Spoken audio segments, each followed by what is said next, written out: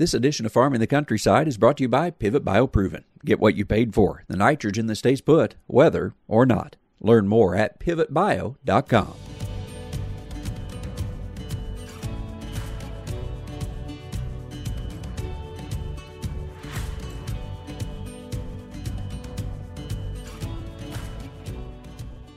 Welcome to Farming the Countryside. I'm Andrew McCrae. Taryn Moore decided he wanted to be a farmer at the age of 15. However, he didn't grow up on a farm, didn't know how to drive a tractor, or much of the other knowledge young farmers should probably have. Today, Taryn has built a successful small farm in East Texas. We discuss the ups and downs of a beginning farmer and the lessons all of us can learn from someone who's making it happen. That's our topic for this week's Farming the Countryside, and it's brought to you by Pivot BioProven. In 2020, I had the chance to use a new corn nitrogen product firsthand on my fields, Pivot BioProven. Pivot BioProven adheres to the root of the corn plant, creating a mutually beneficial nitrogen-generating partnership that stays strong all the way through harvest. It's the weather-resistant and sustainable way to achieve more predictable, more productive yields than ever before. After a successful trial run in 2020, I hope you'll follow me on an expanded use of Pivot BioProven in the 2021 growing season. If you're like me and want to make sure your corn has the nitrogen it needs, whether or not, then check out Pivot BioProven. It'll change the way you think about nitrogen. You can learn more at pivotbio.com.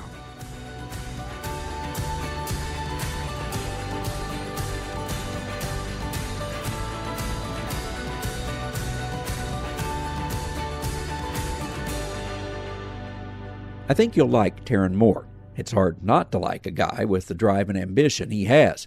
He grew up in East Texas, not on a farm, but then grew to love what the farm could provide, so he made it his goal to begin farming. He's had ups and downs along the way, but he has done everything with cash, slowly growing his business while working an off-farm job at the same time. Who knows what the farm may grow into, but Taryn's story is one that could provide ideas and inspiration for those looking to supplement their income or perhaps incorporate more family members into an existing operation without a large outlay of land or capital. Or maybe it's someone like Taryn who wants to be a first-generation farmer. Plus, I don't want to give anything away, but at the end of this interview, Taryn shares some of the daily habits he's put in place that have helped him become a better farmer and leader. Here's our conversation. Taryn Moore is my guest, and Taryn is a farmer in East Texas, and I think we're going to have a lot of fun with this conversation. I've been wanting to visit with Taryn for a while now. He has just a unique story, and I think an inspiring story about farming and agriculture. Taryn, first of all, thanks for joining me, and why don't you just begin by telling folks kind of where you're located there in Texas? Yes, sir. So I live about 40 miles east of Dallas. I live in a town called Caddo Mills, Texas. And my office and my farm is based in Greenville, Texas, which is about 10 minutes east of Caddo Mills. You are a first-generation farmer, am I right? Yes, sir. You're correct. So tell me how you wound up in this. I think it goes back to FFA, but is that where you trace your interest in getting started in agriculture and farming? Yes, sir. So I joined FFA as a freshman in high school, kind of on accident, actually. I signed up as an extra elective to get some more hours for my coursework, and walk into the classroom and kind of sit in the back. Of course, try to be as quiet as possible, behave well, and just do my work. And for some reason, my ag teacher saw something in me, and she selected me to do an LDE, which stands for Leadership Development Events, called Farm Skills. And during Farm Skills, I learned that I like to work with my hands and like to be outside, and that kind of gave me a spark for agriculture. So I did Farm Skills my freshman year, and thinking that since I did Farm Skills, to be an FFA, you got to be a farmer. So I started a small garden in my backyard, thinking that, hey, I'm an FFA now, I'm a member, so I've got to be a farmer to be involved in this organization, is what I was thinking. And so I started a very small garden, probably a 10 by 10 garden, growing some watermelon, peppers, zucchini, and some okra and squash. I'll never forget, Andrew, I went to my chapter meeting, and I brought a watermelon to the meeting along with some other food that they had prepared for us.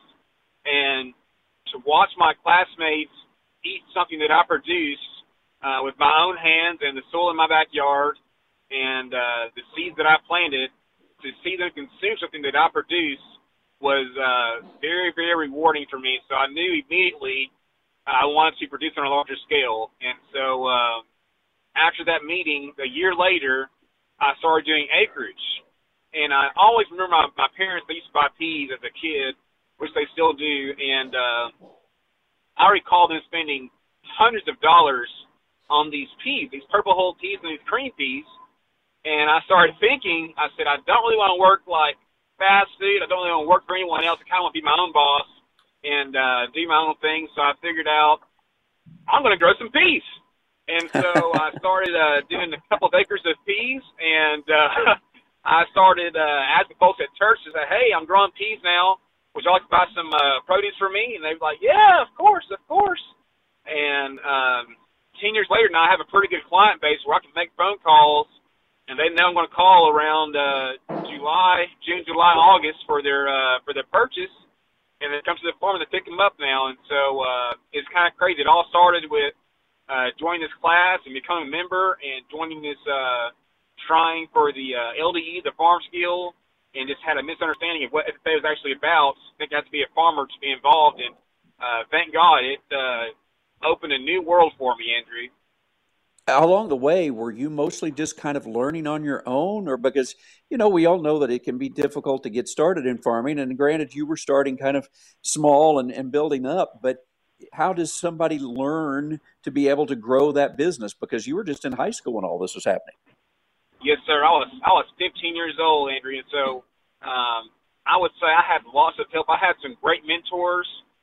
Without great mentors and a family who has my back, it'd be really hard to do what I was doing at such a young age.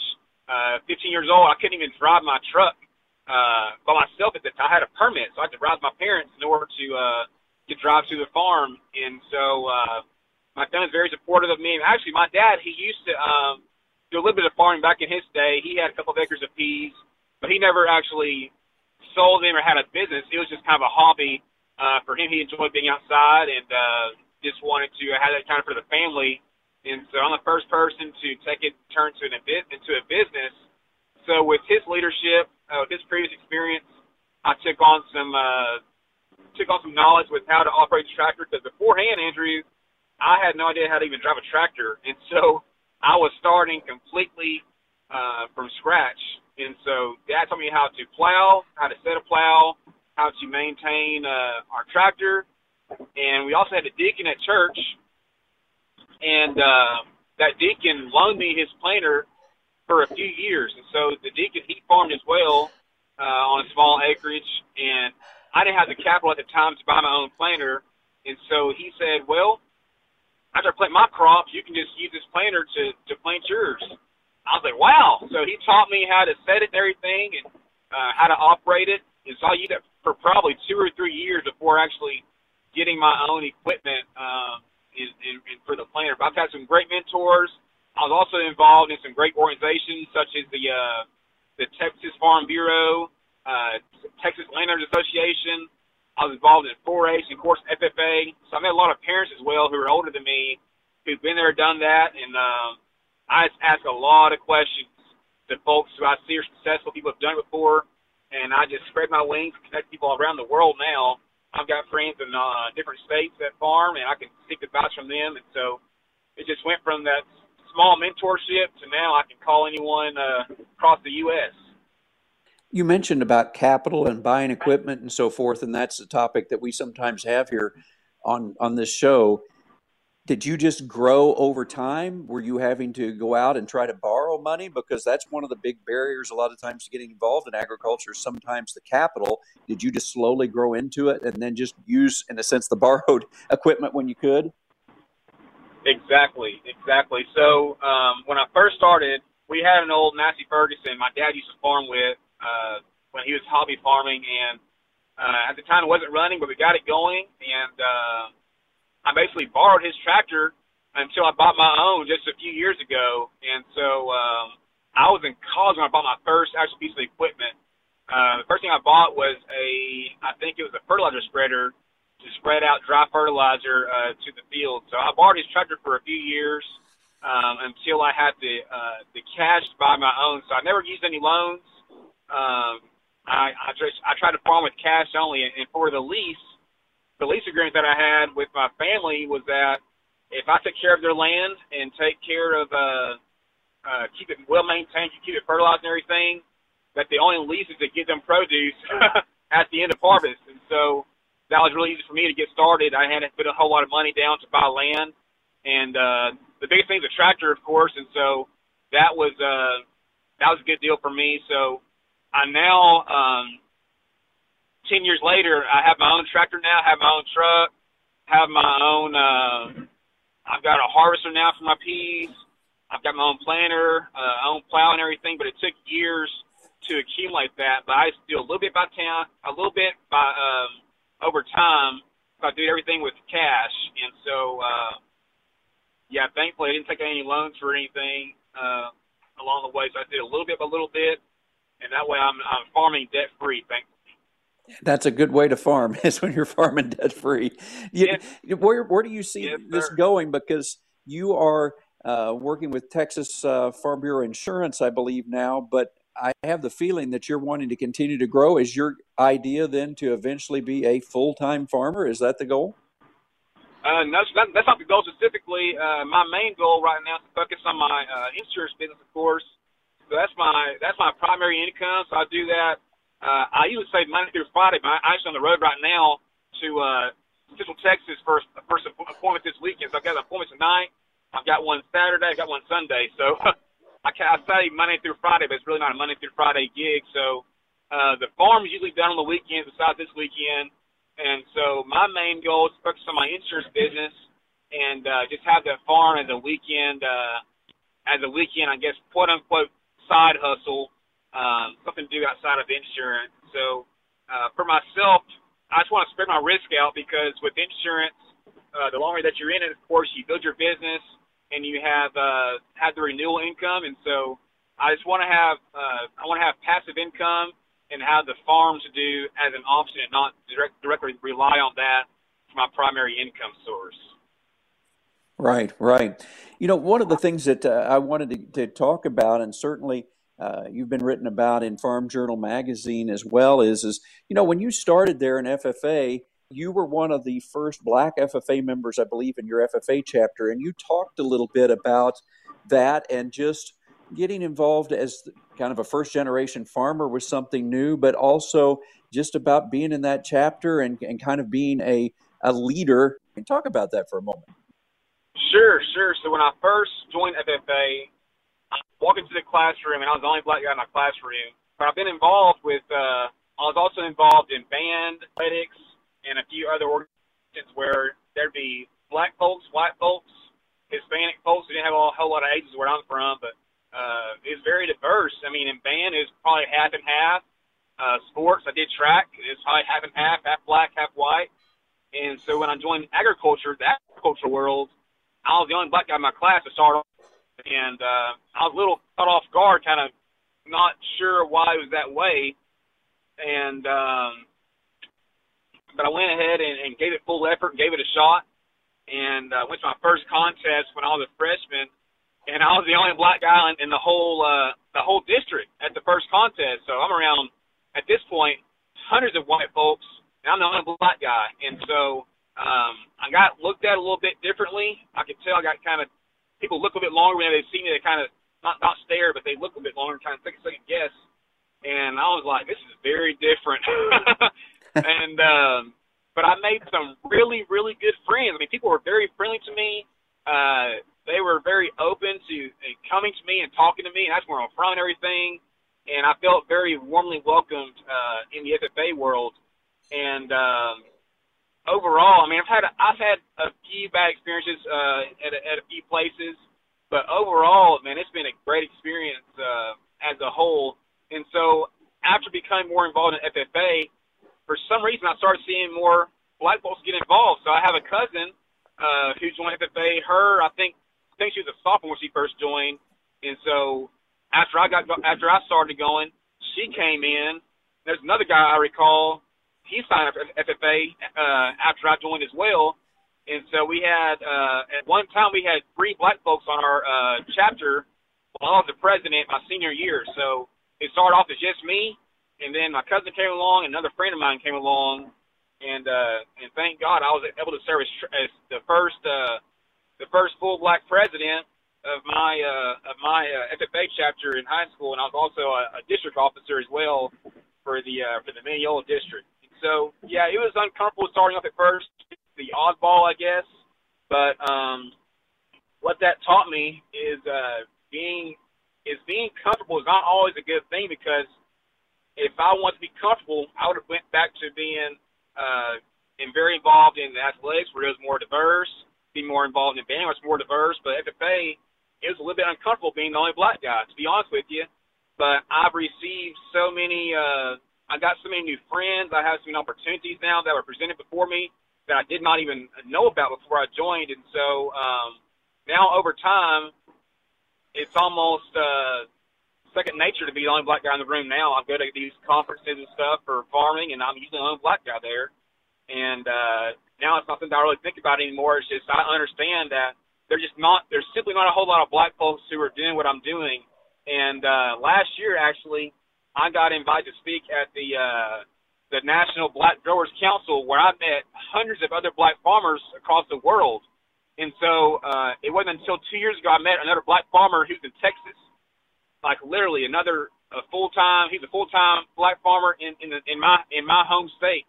My first time meeting one who did it full-time. I know lots of part-time guys, but one who did it full-time like that, my first time. And so it was kind of cool to see people who look like me doing the same thing and present the same struggles that I've been presented with as well, the same challenges and stuff. But overall, I think that it's not really a race issue maybe. I think it now is more of an option issue, because a long time ago, farming was the only thing black folks knew, because they got the plantation, and that's what they knew. They knew how to farm. They knew crops. They knew soil, and that's what they did. And now you can go get a 40-hour-a-week job. You can work in the Metroplex and be in sales, or be a nurse, or be a doctor, and not have to rely on farm income for your primary income source. And now I think there's just more availability outside of the farm, where there's not as many black folks who are involved in production agriculture.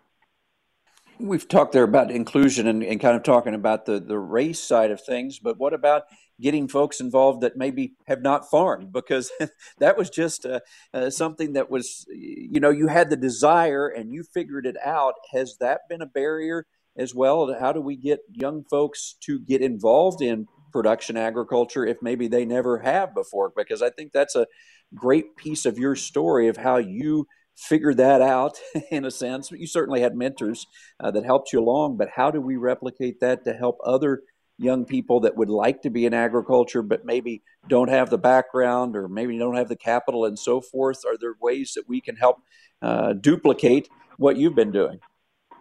Yes, sir. I think that also young people are basically intimidated by the input costs of farming, and they're intimidated by having the access to land, and they're intimidated by having a market to sell to. Those are three main things in farming, I think. So I think that it comes down to, like, I've got clients who are farming 12,000 acres, and so if my idea of a farmer is someone who's growing 12,000 acres and has $1 million of equipment, I'm going to be kind of intimidated of how I'm getting that kind of money to do that. But people don't understand that you can be very profitable on a small scale. I mean, right now I farm total. I've got a 30-acre lease in Greenville. I've got 12 acres in Brashear, and I've got some land down at home that I farm, and also a few small spots across. But as far as acres total that I'm going to be producing this year, and that's not what folks think when they think of farm. They think of thousands of acres, and they think of huge combines and grain and feedlots and stuff. But that's not exactly the definition of what it has to be. And so I think that people are understanding more of, you can do an acre, you can do 2 acres, you can do 3 acres of a specialty crop and still be profitable and still be farming. And so it's just the education. If people will ask questions and seek those things, they'll meet someone who's on the same level as them. So when I first started in my small town, Winona, Texas, there weren't any big row crop farmers at all. I mean, I didn't see a combine until I was in college near Stephenville.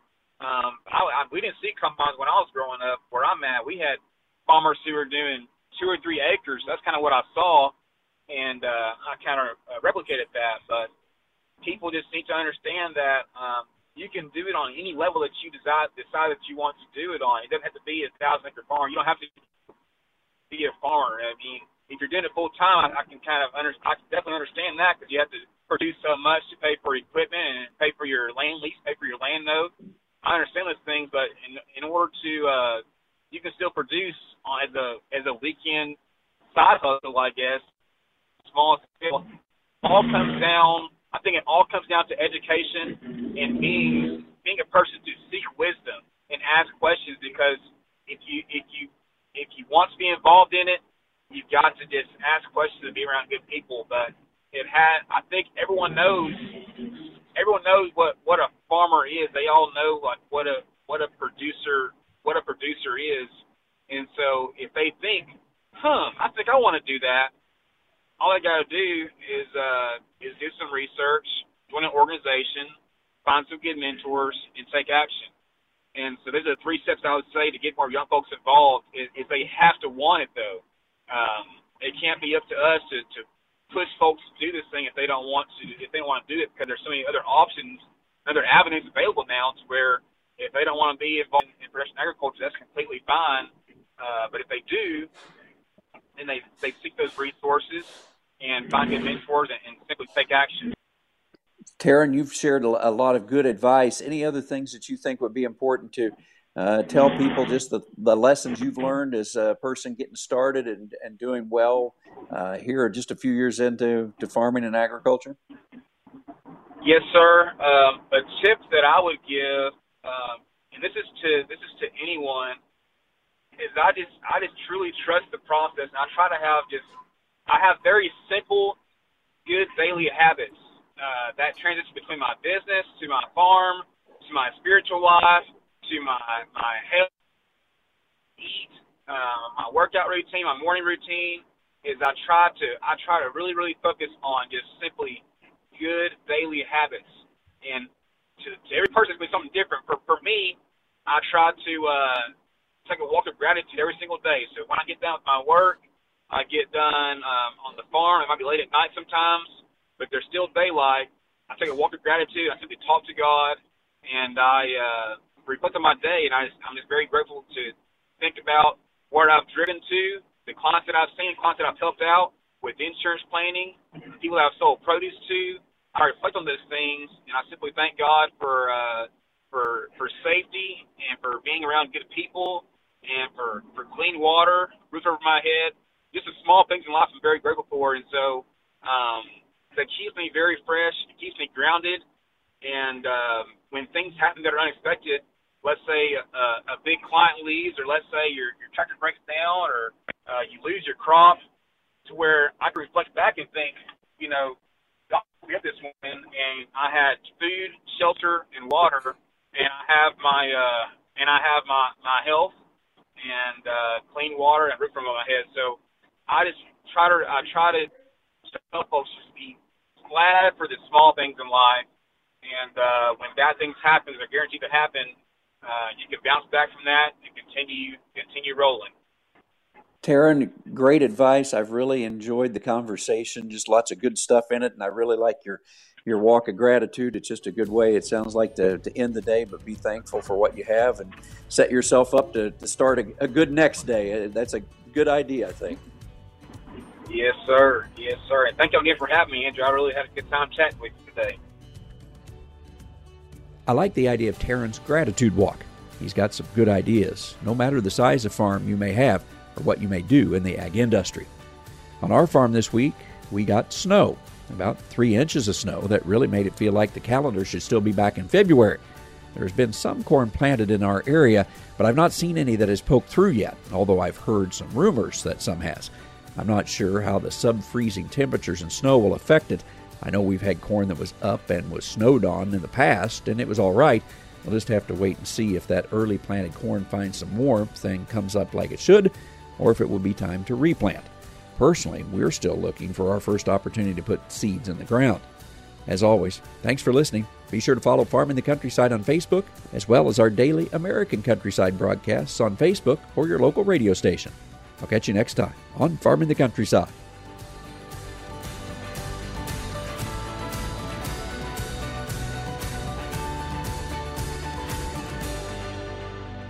This edition of Farming the Countryside has been brought to you by Pivot BioProven. Get what you paid for. The nitrogen that stays put, whether or not. Learn more at pivotbio.com.